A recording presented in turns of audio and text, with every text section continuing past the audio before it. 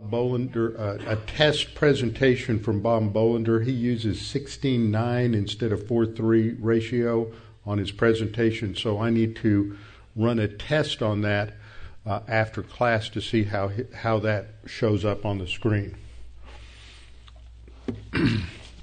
And since I have a tendency to get distracted by teaching, I don't remember these things. So, not that you guys will remember either, but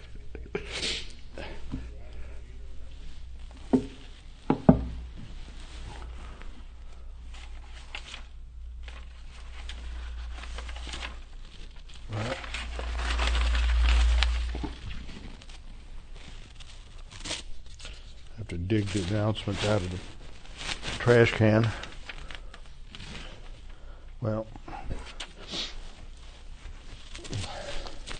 they're lost. Okay, the main announcement that I can think of that we need is volunteers to help with the Chafer Conference, and that begins in 3 weeks from yesterday.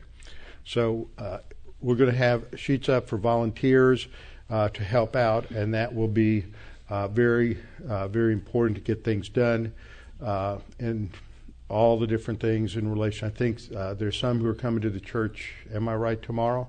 No. To clean? Okay. And so that's we just have to start getting prepared for those events. The other thing is we now have 27 on the Israel trip, and so we still have room for more. I know I was surprised yesterday. I mean, with the last 2 days we've had, I think 4 or 5 people who've signed up. So if you are thinking about it, it's getting close to the cutoff time. I'm not sure exactly when that will be, but it has to do with how many rooms we've reserved, and if we can reserve some more, and how many seats we have on airplanes, and can we reserve some more, and things like that. So if you are considering it, you need to make a decision. And this is going to be a great trip. We have a good-sized group. And I'm really excited about this and some of the things that are going on in relation to it. So we'll see how it all works out. I think that's about it for those details. How shall a young man cleanse his way? By taking heed thereto according to thy word. Thy word have I hid in my heart, that I might not sin against thee. Thy word is a lamp unto my feet and a light unto my path. Jesus prayed to the Father, sanctify them in truth. Thy word is truth. For the grass withers and the flower fades, but the word of our God shall stand forever. Before we get started, we'll have a few moments of silent prayer, and then you can be, to make sure that you can be, or that you are spiritually prepared, walking by the Spirit, right relationship with the Lord. And that means that if necessary, confession of sins and silent prayer to the Lord. And then following that, I will open in prayer. Let's pray.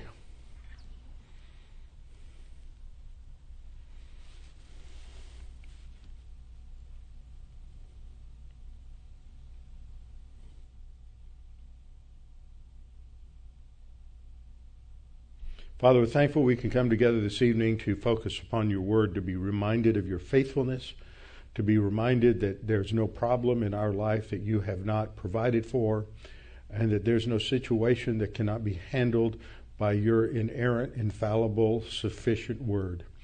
Father, we're thankful that you guide and direct us in our lives, and that we might learn to trust you and to rely exclusively upon you for everything in our life. Father, we pray that tonight as we study about leadership and issues related to political leadership, we pray that you would challenge us, help us to think through what we study, and to be reminded of our responsibilities. And we pray this in Christ's name. Amen. All right. Let me see. Something here wasn't where it's supposed to be, so I'm going to move it. Tonight we're going to be in 2 Samuel, chapter 5, verse 1. We may not get far beyond 2 Samuel 5:1. We may not get through everything that I have. One of the things that is important right now in terms of application of Scripture is understanding our role and responsibility as Christian citizens of the United States. Starting today in Texas, so this doesn't apply yet to those of you who aren't in Texas, but it may apply in some other states, early voting is taking place. Early voting for the primaries.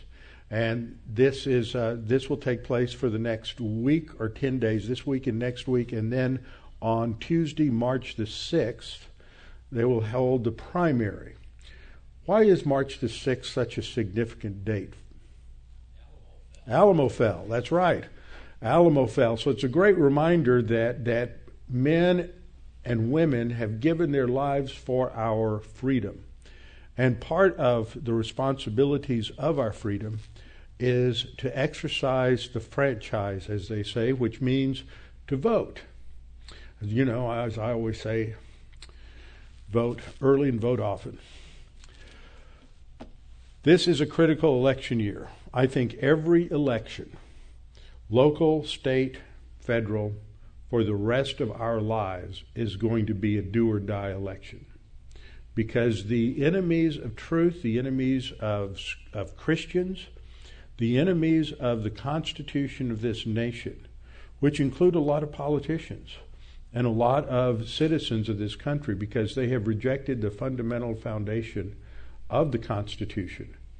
And I have been doing a lot of reading lately in different books that talk about the role of the Bible for the founding fathers and the founding generation in the late 18th century, and how the Bible shaped the thinking of that generation. And in fact, there have been more than one historian, and I'm not talking about church historian or Christian historians, but there have been more than one historian in the mid part of the 20th century, as they have examined what the Founding Fathers wrote and what the Founding Fathers said, that the founding document of this nation is the Bible.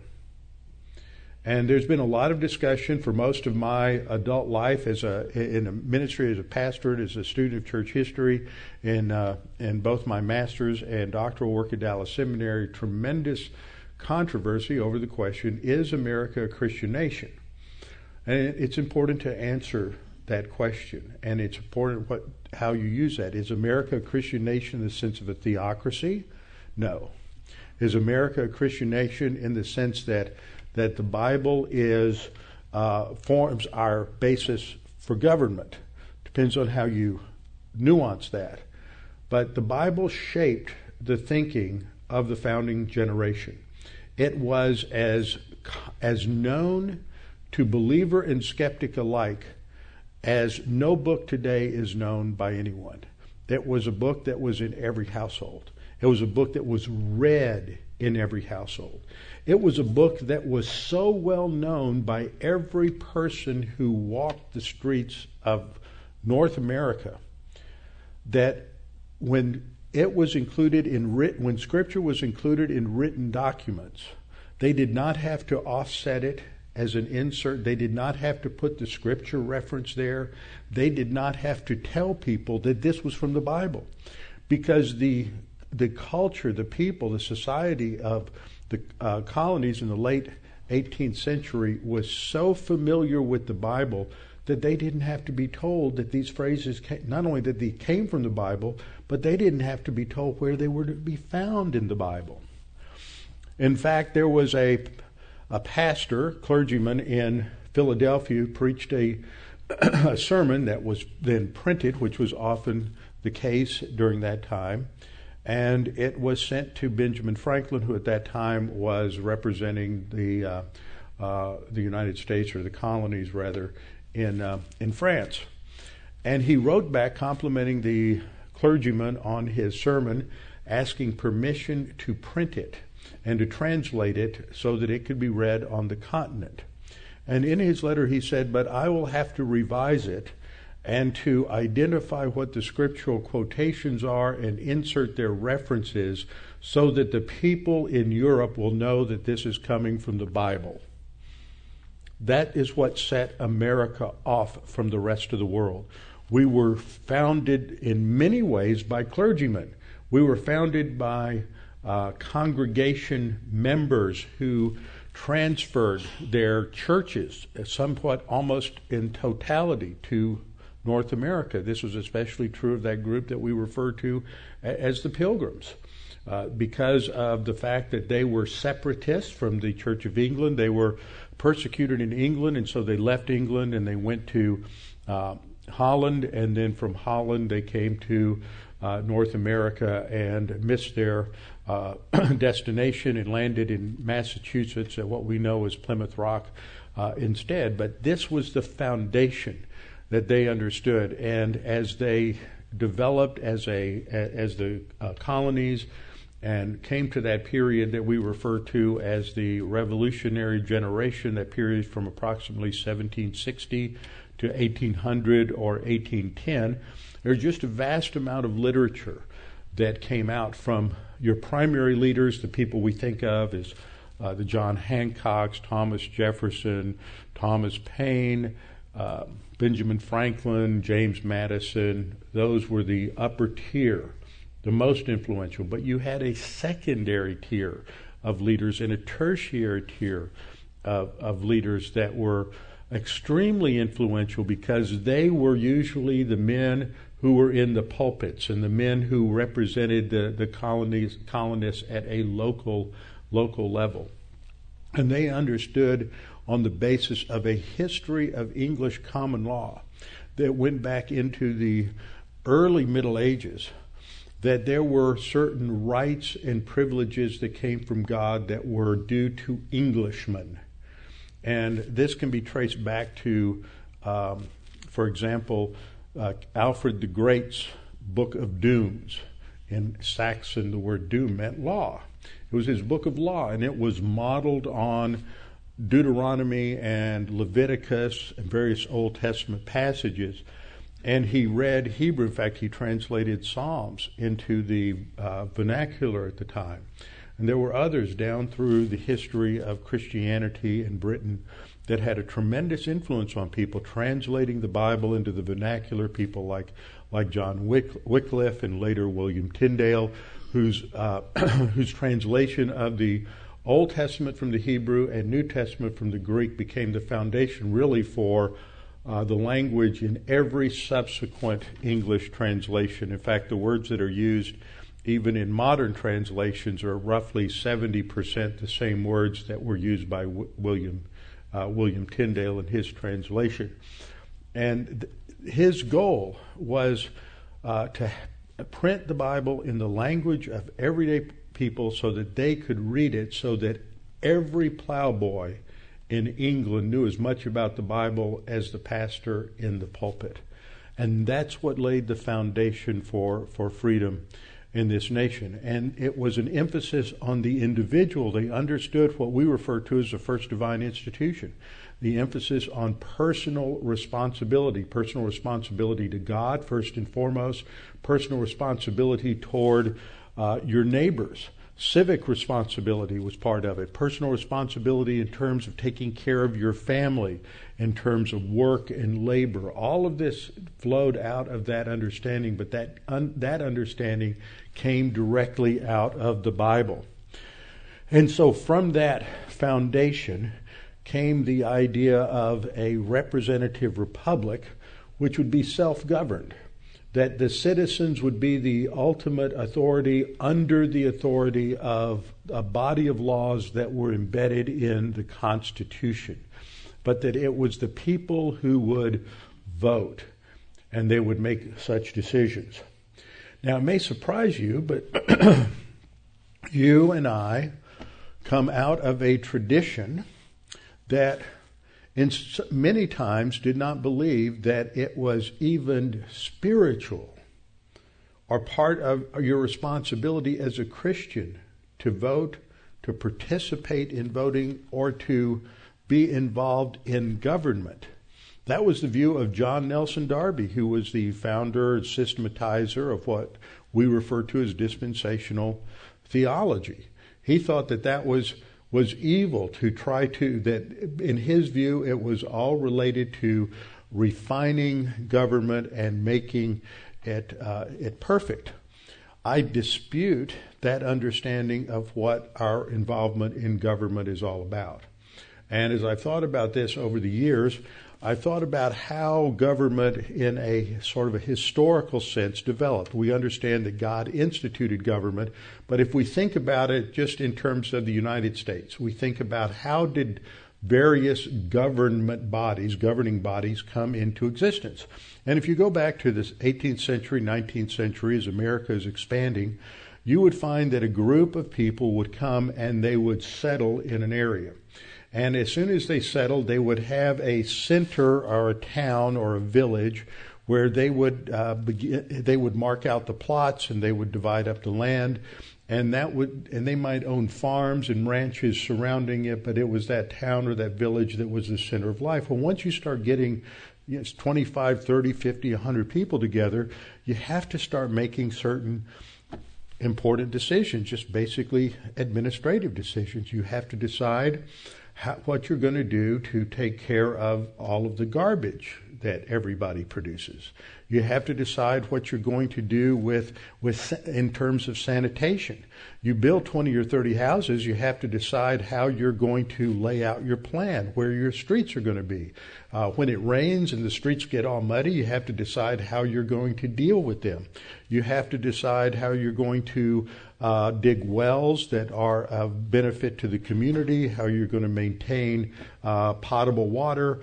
And all of these things have to do with the benefit of this community working together. And sooner or later you realize you can't just pull everybody together in the church meeting house to take a vote on everything. You have to choose certain people who are going to be responsible in each of these different areas. So that at that point you become voters. You become self-governing. And the reason I say that is because I often have heard and read of people like Darby, and there are others who say it's wrong. When they're looking at, as Darby was, at the government of Britain at that time in the 1830s, 1840s, he could look at many things that were wrong or distasteful and that perhaps Christians should not be involved with. One wonders what he would think today with our president's tweets and some of the other things that are said. If you think of politics at a national level, and what is going on in Washington, D.C., and dealing with certain international things, you could come away and just say, I don't want to have anything to do with that. That is corrupt. It's terrible. I just don't want to be mired in that kind of muck. But see, that's why I started on the small level, because when you live in a community, and even a large city like Houston, you know that there has to be a government. God instituted government, we know that. But there has to be an election of people who are going to oversee the streets, fixing the potholes, taking care of the sewage, taking care of the utilities, all of these different things, and choosing wise people of integrity to make those decisions and to oversee those things for us is part of politics. And it takes it right down to the grassroots level. It's not just what's going on in Austin or what's going on in Washington, D.C. It's what affects everybody down at the street level in everybody's neighborhood. And it makes a huge, huge difference in every aspect of our life. So if we think, because every time I've talked to somebody who says, well, we shouldn't be involved in politics, it's so nasty, it's so horrible, immediately they start talking about what's going on in Washington. But politics and being involved as a politically responsible citizen really builds from the bottom up, from local politics and administration up to the top. So when we look at this topic, I want to start by looking at a verse in the New Testament. 1 Corinthians 10:31. Paul says, therefore, reaching a conclusion, having dealt with many things that were doubtful. Remember, this is a passage that deals with doubtful things in Corinth, whether you should eat meat that's been sacrificed to idols or not. So there's a lot of question on these things as to whether or not a Christian should or should not participate in them. His conclusion is, whether you eat or drink, or whatever you do, what activity in your life or my life is the exception to the phrase, whatever you do? Nothing. That covers everything we do.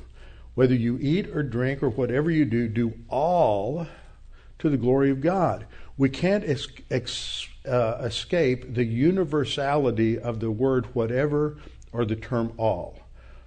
And the examples that Paul is giving here are eating and drinking.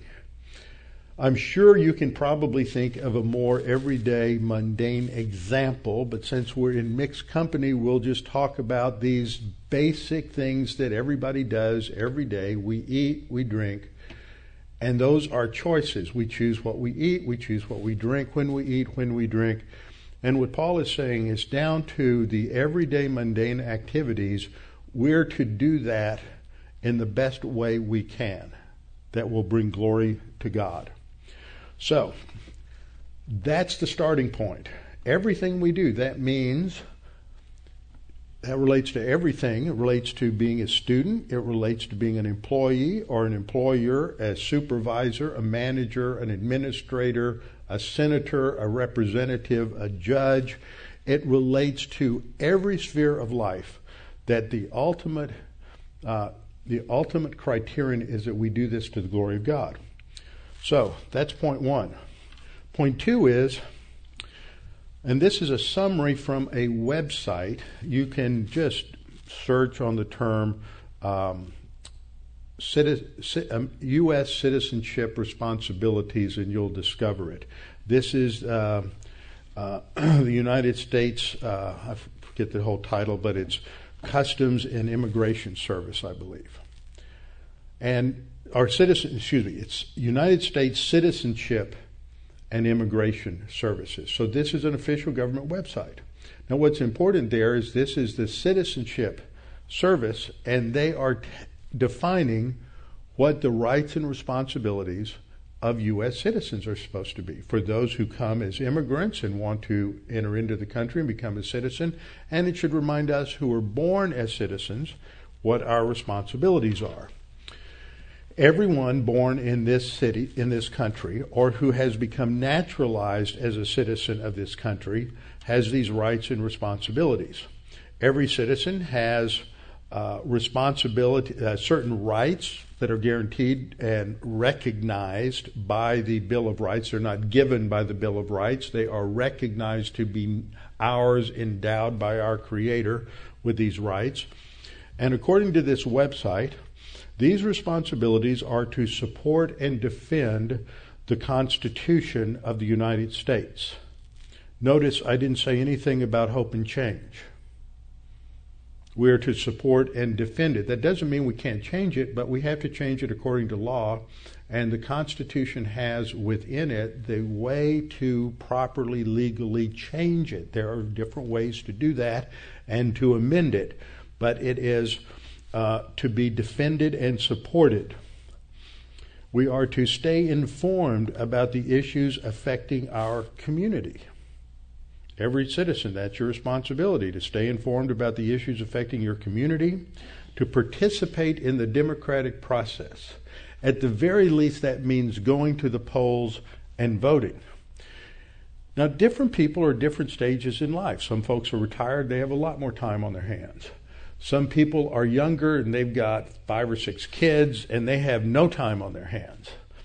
Other people are somewhere in between. And depending on where you are in life, you have the opportunity to be more or less involved in that democratic process. In, 3 weeks? Through 2 weeks, we're going to vote at the primary. When you go to the primary, when you go and you vote, following the election, at the close of the polls that night, there are going to be precinct meetings. for the Democrat Party and for the Republican Party, and I guess maybe some other parties might have precinct meetings. And at those meetings, they will choose delegates to go to the state convention. Several years ago, maybe it was 10 years ago now, I talked about this and encouraged people. In fact, we didn't have Bible class that night. We will have Bible class. But if you want to go attend your precinct meeting that night, I encourage you to do that. There were quite a few people I heard from after that who went and became delegates to the state convention. We went that night, and then we found out that our precinct had the right to send 22 delegates. That meant that all 12 people who were at the meeting could go as a delegate. 12 people showed up for that precinct meeting. And we needed to be able to send at least 23 people to the state convention. So what that tells me is that everybody who's here, if you go to your precinct meeting that night, there's probably a 100% chance that you can get chosen to be a delegate to the state convention. And that's what happened. Or it's not the state convention, it's the Senate, based on Senate district, and then it goes to state. But I didn't get to go beyond that because the Senate district meeting was when I was taking my first or second trip to Israel. So was out of the country. But that's the responsibility, and you can have an impact. In fact, I heard from probably a dozen people around the state who heard me say this on the live stream, and they went to their precinct meetings and became a delegate to the next level up. And so that's an opportunity to be involved. So we are to be responsible, to be involved in the democratic process, respect and obey federal, state, and local laws, respect the rights, beliefs, and opinions of others, participate in your local community, pay income and other taxes honestly and on time, serve on a jury when called upon, defend the country if the need should arise. Now, some of these duties are legal requirements. Some are specifically stated biblically to be mandated for every Christian. But all are nevertheless obligations. Somebody may say, well, I don't see anywhere in any of the legal documents that I'm required to vote. That's right. That's because it is a free country. You can choose not to vote. If it was mandated, it wouldn't be a free country. That's part of freedom, is to give you the responsibility to participate or not. But as a Christian, we're to do everything to the glory of God. As a Christian citizen, we're to understand what our what our citizenship responsibilities are supposed to be, and then we should fulfill them to the best of our ability, depending on where we are in life at that particular time. Now, this is going to be a critical election. We have people from outside this country who seek to destroy the Constitution of this country, who are promoting radicalism, Marxism, and socialism, and pouring millions of dollars into this state in order to turn it from a red state to a blue state. And not just this state, but many other states trying to influence foreign money, not American money, and to also fund many of the radical activities that you see taking place around demonstrations and other things like that. And what broke news this morning, I don't know if you saw it, but that the day after President Trump was elected, in November of 2016, there were these enormous demonstrations that took place in Washington, D.C. and in New York. And it turns out now that these were funded and promoted by Russian operatives. And yet, if you watched NBC and ABC and MSNBC, they were just talking about how praiseworthy all of these people were who were making all of these horrible statements about Donald Trump at the time, President-elect Trump. And so this is why this election is so important, is because there's so much at stake and all this evil money coming in to change this from its historic constitutional base. So the second point that I was talking about, just the obligations that we have as citizens, and that we should fulfill those responsibilities to the best of our ability. Third point is, therefore, a conclusion to those 2 points, every Christian should excel in the exercise of these responsibilities as part of his overall lifestyle witness. We witness with our lives, we witness with our lips. And when I was growing up, citizenship was one of the categories on a kid's report card that you were evaluated on. And you were taught to take care of certain things, picking up trash in the classroom, whatever it was, how you comported yourself during the Pledge of Allegiance and singing the national anthem. Of course, in Texas, after 61, when John Wayne's Battle of the Alamo came out, in my 6th grade class, we sang the Ballad of the Alamo for that film every morning for the rest of the school year. So that's what Texans used to do. And we'd get holidays for March 2nd for Texas Independence Day, and a holiday for April 21st, which was San Jacinto Day. And Texans actually could remember those dates because we had holidays. So we recognized that citizenship was significant and important. And so a Christian citizenship should live their life as citizens at least as well as the average unbeliever performs his duties. I think that's a pretty low bar, frankly. We need to raise that. Only by being a responsible, informed, educated citizen can we glorify God in that area of our life. Fourth point is that Scripture mandates some of these responsibilities for every believer. We are to pay taxes as Scripture demands, Matthew 22:21 and Romans 13:6-7. Matthew 22:21, we're to render under Caesar that which is Caesar's. And if you think the IRS is unjust, what do you think the Roman system was? So Jesus isn't saying don't pay your taxes unless it's a just system. And I've heard Christians try to argue that. Well, it's not fair. It's not just. I shouldn't pay it. I don't think Jesus would go along with that. It was extremely unjust under the Roman Empire. They would pay tax collectors. They would say, this is how much you're going to get from what you take up. Anything you take up over that, you get to keep. That does not promote integrity of taxation. So this is every believer is responsible to pay taxes.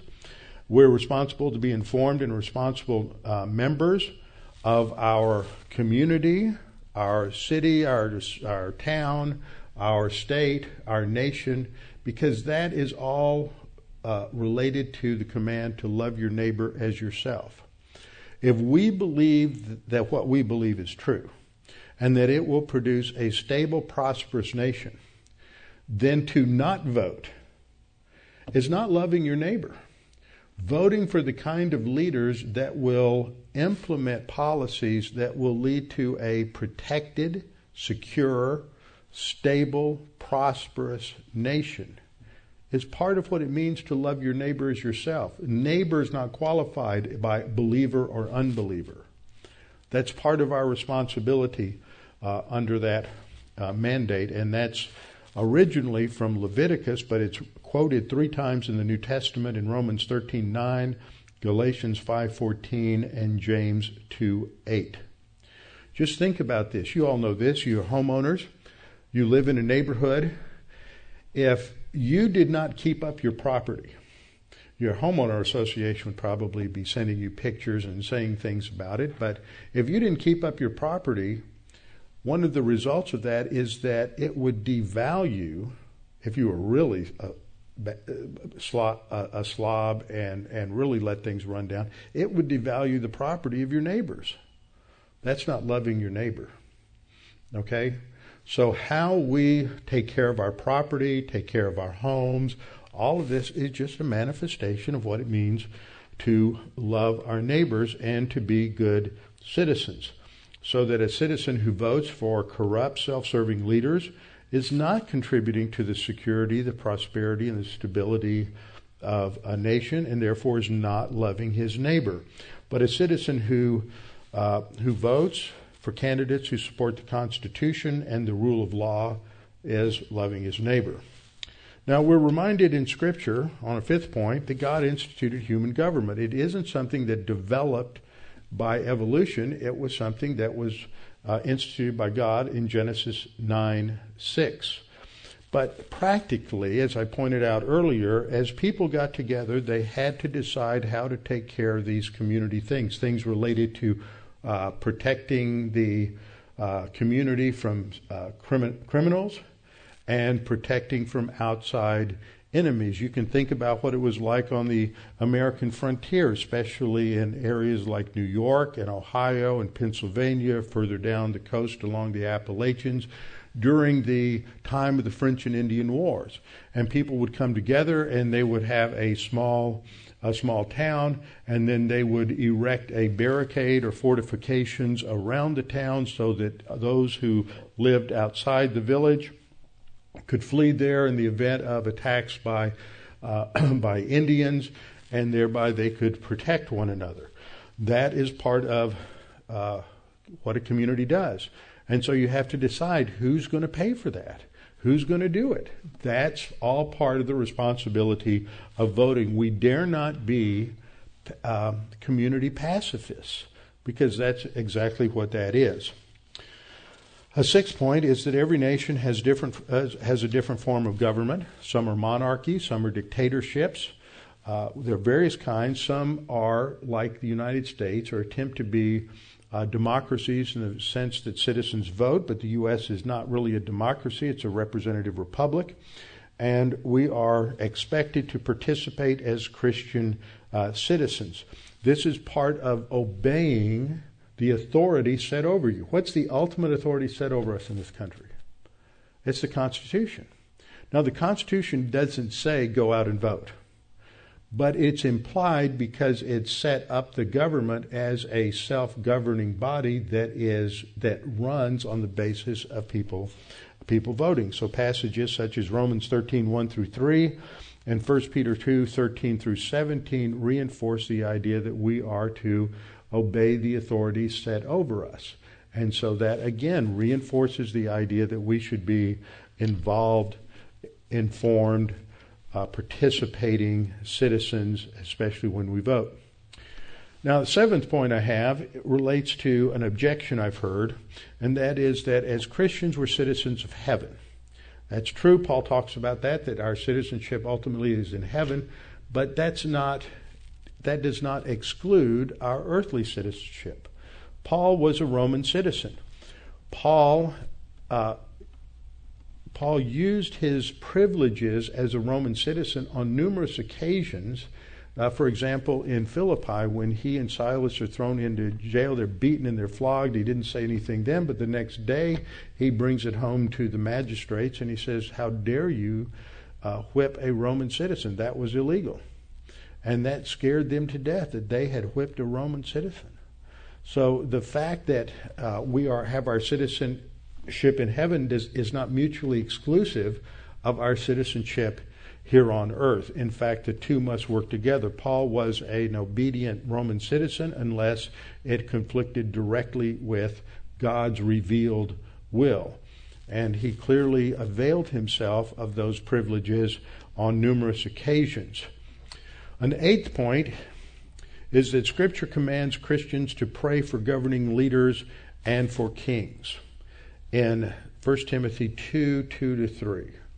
Now, why is it in that passage that we are to pray for our leaders? 1 Timothy chapter 2, verses 2 and 3. Let me read it to you. I'll start with verse 1. "First of all, then, I urge that entreaties and prayers, petitions and thanksgivings." He's used just about every synonym for prayer that he can think of.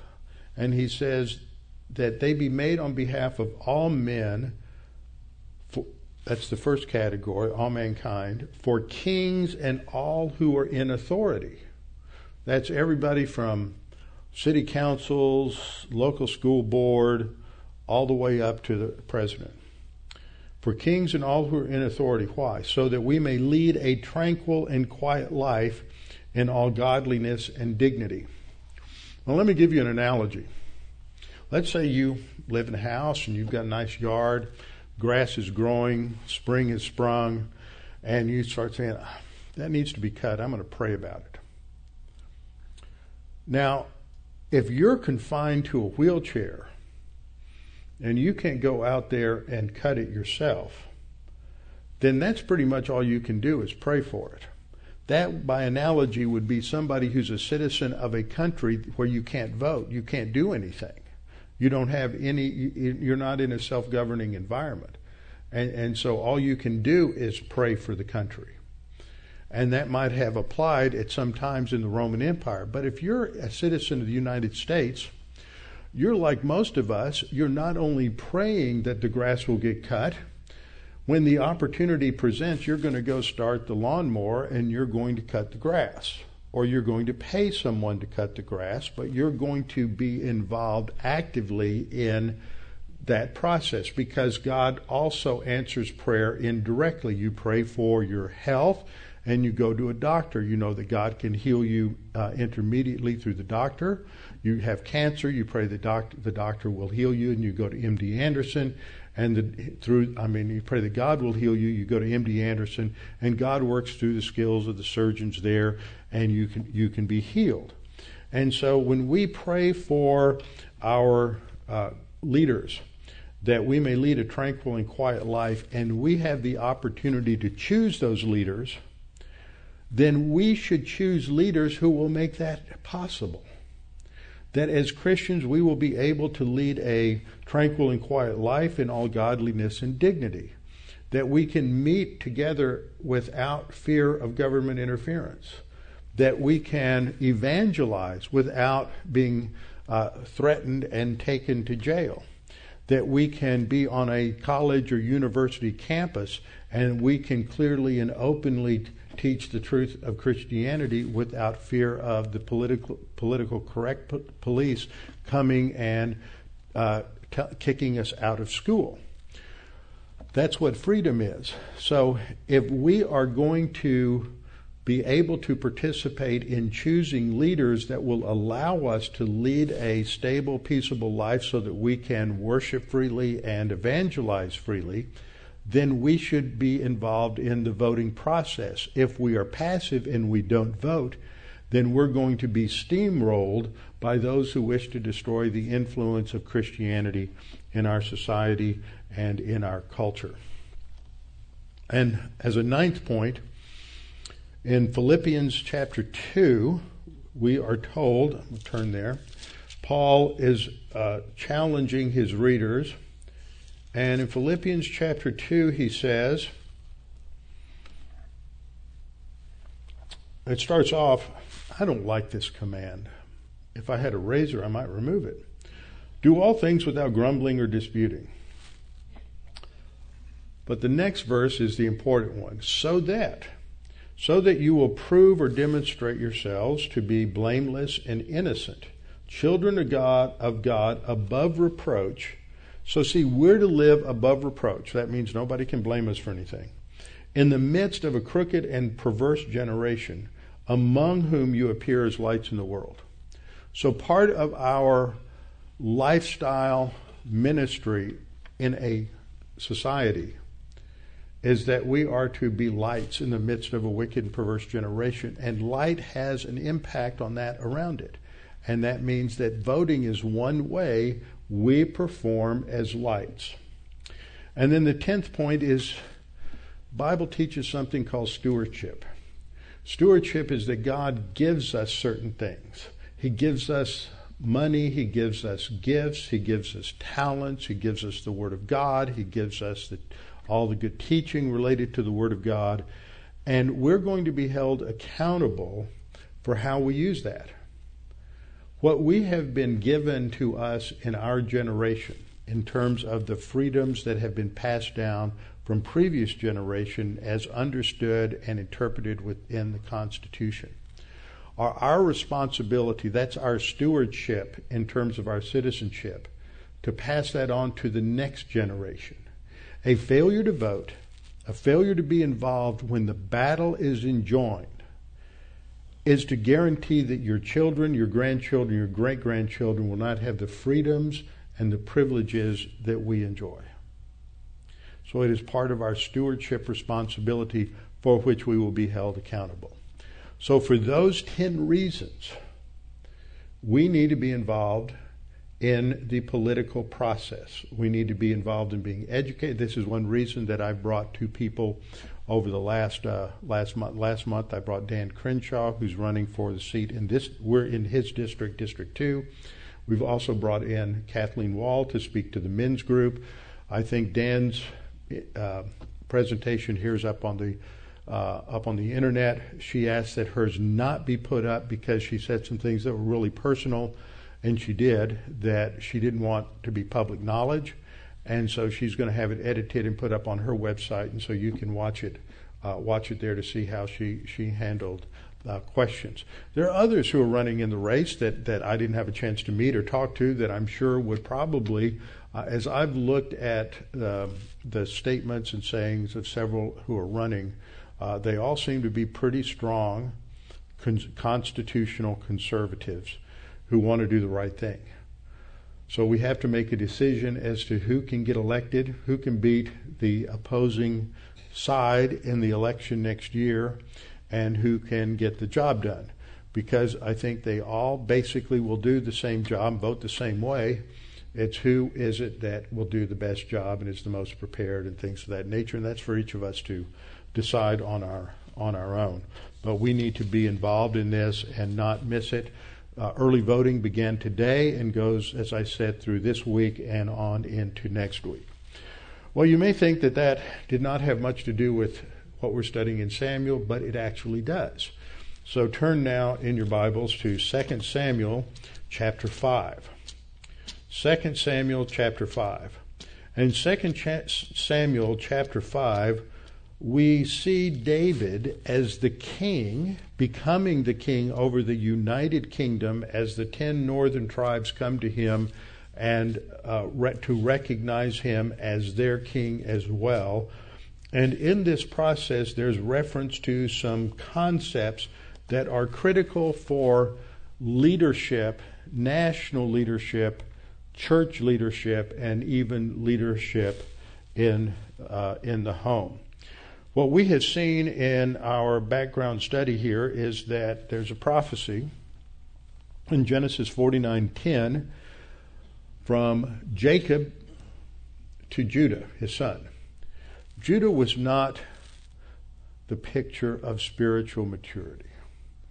He has demonstrated that he's pretty much living a life like a pagan of those times, not too different from the Canaanites. And God in his grace still has a plan for his life. And part of that plan is that his descendants would produce a line of kings that would rule over Israel. And that is prophesied in Genesis 49:10. The scepter shall not depart from Judah, nor a lawgiver from between his feet. Now, David is a descendant of Judah. He's of the tribe of Judah. And as we realize or discovered at the beginning of 2 Samuel, he becomes the king, first from the tribe of Judah, becomes the king over Hebron in the south for 7.5 years, and God has promised to make him king over Israel and Judah, over all 12 tribes of Israel. And that's the thrust of much of 2 Samuel. In the first, from chapter 2 to chapter 10, we're going to see how God blesses David as he unites and expands the kingdom. Starting in chapter 5, we see the expansion of the kingdom. And the second division, we're going to see David's failures and how God disciplines him for his sins, but he doesn't remove him from his plan. And God is still going to bless him because David is still, even though he's committed these sins, he's still a man after God's heart. And then in the last part of the book, chapters 21 to 24, there are these 6 different episodes that occurred during David's reign that demonstrate the greatness of the Davidic covenant, God's promise to David. So, we looked at the first part in chapters 2 through 10. We looked at the first part, the beginning of David's kingdom, in 2 Samuel 2:1 to 4:12. And today in chapter 5, we're going to see that God gives David control over Jerusalem, and 5:1 through 25. Chapter 5 is the story of how David captures Jerusalem and will make it the capital of Israel. Have you heard that term lately? Now let me see. In 1000 BC, David made Jerusalem the capital of Israel. I don't think Muhammad was around then. I don't think there were any Palestinians that were around then. I don't think there were a few Arabs that were around, but that's because they're descendants of Ishmael, but they're not anything like what we see today. They basically became polytheists during this time, although there were a few that continued to worship the God of Abraham and Isaac. So God is going to give control over to David. That's the thrust of this chapter, but we won't get far out of the first verse. We read in the first 5 verses, then all the tribes of Israel, that's the northern kingdom, the 10 tribes, because David is already king over the southern kingdom, which is Judah, and Benjamin is sort of gets swallowed up into Judah. But that's you have the 10 tribes of the north, and Benjamin and Judah are considered mostly the same tribe in the south. All the tribes of Israel came to David at Hebron and spoke, saying, indeed, we are your bone and your flesh. Also, in times past, when Saul was king over us, you were the one who led Israel out and brought them in. And the Lord said to you, you shall shepherd my people Israel and be ruler over Israel. This is all about leadership. Therefore, all the elders of Israel came to the king at Hebron, and King David made a covenant with them all at Hebron before the Lord, and they anointed David king over Israel. David was 30 years old when he began to reign, and he reigned 40 years. In Hebron he reigned over Judah 7 years and 6 months, and in Jerusalem he reigned 33 years over all Israel and Judah. Now this gives you a little geography. Here's the Dead Sea over here, the Mediterranean Sea over here. The Jordan River runs from north to south into the Dead Sea. And this is a distance of about 40 miles from the Dead Sea to Jerusalem. Early on it was called Salem. It is inhabited by a group of Canaanites called the Jebusites, and they control Jerusalem at this point. It's not and hasn't been conquered in the conquest. This is what David is going to do later in this chapter. He's from Bethlehem, which is about 6 or 7 miles to the south of Jerusalem. And then we see some of the other action that takes place around here. But on this slide, I want to also point out Hebron, which is probably about 30 miles south of Jerusalem, down at the heart of the tribal area that was given to Judah. So when we look at the beginning here, then all the tribes of Israel came to David at Hebron and spoke, saying, indeed, we are your bone and your flesh. So the first thing that they recognize that is a unifying factor in the nation is this term, we are your bone and your flesh. This is an interesting term. What we find in Scripture is that the highest organic union that we have in Scripture, the highest union of people that we find, is the family. Family is the third divine institution. Israel wasn't just a nation, it was a family. Israel was a title that was given by God to Jacob.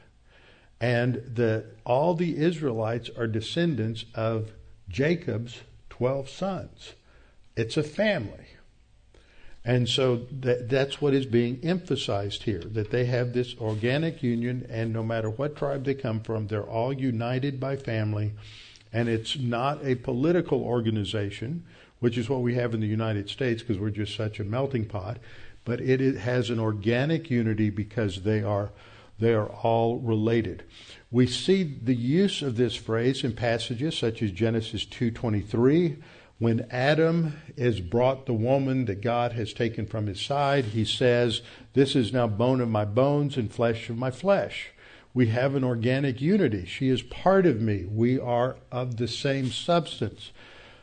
That is the first time we have this phrase. Later on, we see it in relation to the family of the patriarchs. Laban is the uncle to Jacob, and Jacob has gone north to live with Laban for a while and marries two of his daughters, Rachel and Leah. And Laban says to him in Genesis 29:14, surely you are my bone and my flesh. When he came to him for work, he is accepted because they're family. They are related, okay? Judges chapter 9, verse 2. This is that weird episode that comes after Gideon's victory. Gideon's victory over the Midianites, where he defeats them with the 300 men. God said, you've got 31,000, that's too many. Cull it down again until he gets down to 300. He says, okay, now you got enough to go after 130,000. God said, 300 makes it clear it's me and it's not you. After Gideon won that battle, he was offered the kingship by the people. He said, no. I'm too good. I'm too humble. I'm not arrogant. I'm not going to be the king. And so he didn't accept it. Then he made an ephod. Okay, an ephod was a priestly garment. And he made it and set it up to be worshipped as an idol. So he leads the people into idolatry. After he's had this great victory, he just turns around and just plunges into total carnality and paganism, and he takes them back into idolatry. Then he had multiple wives, and he had lots of sons, but he had one son from the wrong side of the sheets, and his name was Abimelech. And Abimelech kills his brothers. And they're referenced here in this verse, but later on in the chapter he'll kill all of them. But he goes to the men of Shechem, and he says to the men of Shechem, who are living there, he says, which is better for you that all 70 of the sons of Jerubbaal, that's another name for Gideon, reign over you, or that one reign over you? Remember, I'm your flesh and bone. I'm your relative. We're family. We have to stick together. That's his argument. Then the next time we run into it is a passage we're studying, but one more time in 2 Samuel, after the Absalom rebellion, when David comes back to Jerusalem and he's met by the elders of Judah, he says to those elders of Judah, you're my brethren, you're my bone and my flesh. We're family, we're from the same tribe. Why didn't you stick by me during this rebellion of Absalom? Why are you the last to bring back the king? So it's pretty clear that this phrase, and I could go to a number of other examples coming up later in the Old Testament, but the phrase always refers to this organic, close family unity. We find it one more time. I'd never noticed this before because I didn't do a search of this concept from the beginning. We can't go to the New Testament and find a phrase like this, you are my bone and my flesh, if we divorce it from how it's been used. You have a pretty good idea now how this is used. It's talking about a close, organic family unity. Guess where we find it in the New Testament? Ephesians 5:30.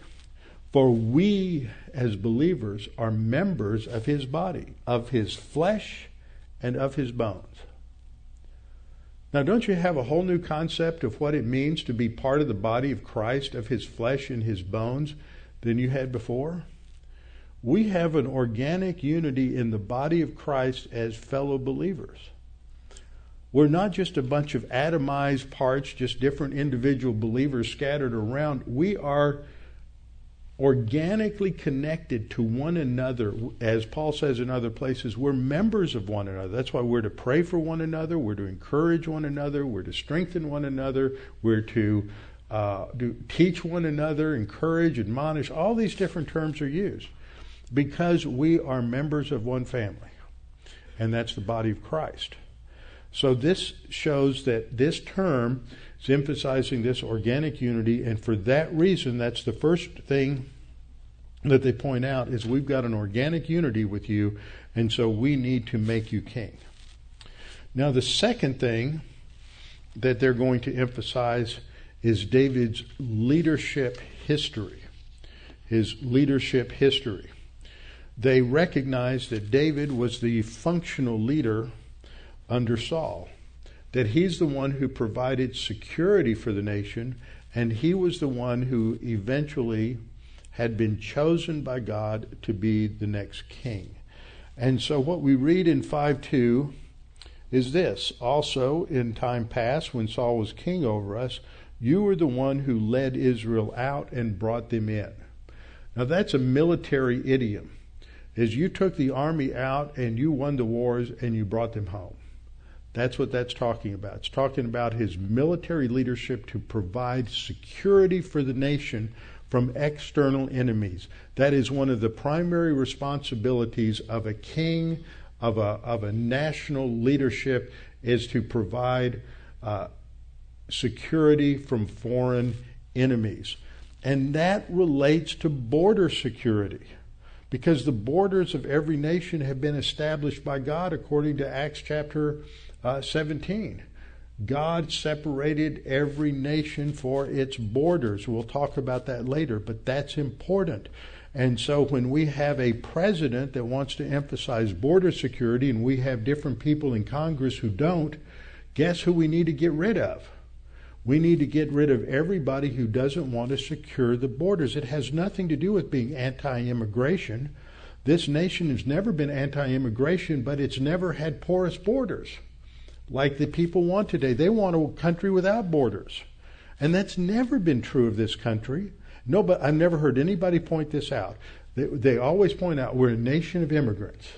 How many times do we hear that? Ad infinitum, ad nauseum. We're a nation of immigrants, yes, but we were never a nation without borders. And we defended our borders. And we provided security against enemies, foreign as well as domestic. So that was part of what David had done as Saul's envoy leading the military. And then they recognize that God had chosen David to be their king. And they say it this way. They said, the Lord said to you, you shall shepherd my people Israel and be ruler over Israel. Now, I'm just going to point out a couple of things here and then we're going to close. First of all, it doesn't come across in English, but in Hebrew, the normal word order is verb and then noun. So you say the verb and then you say the subject of the verb. When you put the subject first, you're emphasizing it. And that's what happens in the structure here. You were the one who led Israel out. They're emphasizing that it is you, David. You uniquely did that. And why? Because the Lord said to you, you shall shepherd my people, you shall rule over them. Emphasizing you, that David is the one to whom God was delegating this responsibility and the one God anointed.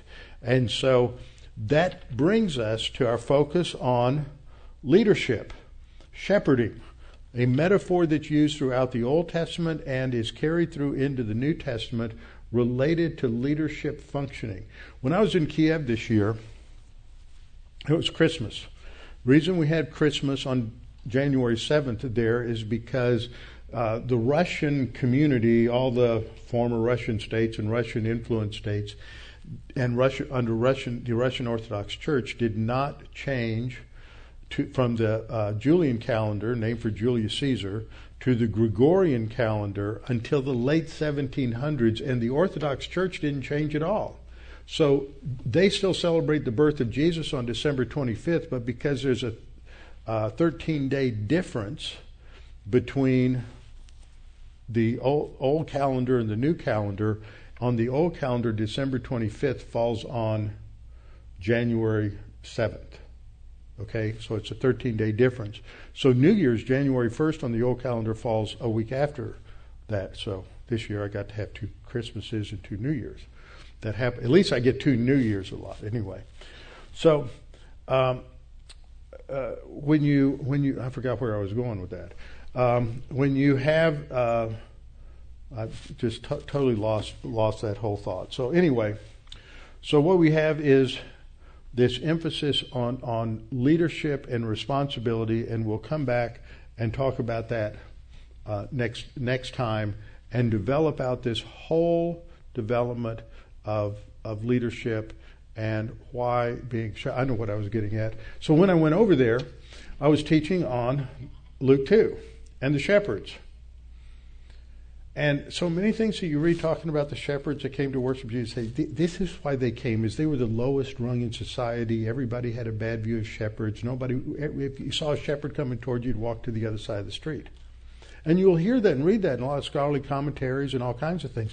The problem with that is there's never a bad thing said about shepherds per se in the Scripture. There are evil shepherds, but shepherds is the shepherd metaphor is always used as a metaphor for leadership and authority in the Scripture. And so it's always a good thing. It's never used to represent the lowest echelon of society, the poorest of the poor, and that kind of thing. And that just wasn't true. So there's your little point to go correct your Christmas story. So we're going to study about shepherds coming back next time. Father, thank you for this opportunity to study. We pray that in our responsibilities as citizens that we may be able to elect good shepherds, shepherds who have integrity, shepherds who are skillful in their thinking and in their lives, who can lead us properly according to the foundation of our Constitution and our laws, that we may continue the traditions of our forefathers, emphasizing the importance of the Bible and biblical Christianity to have a stable and productive society. And we pray this in Christ's name. Amen.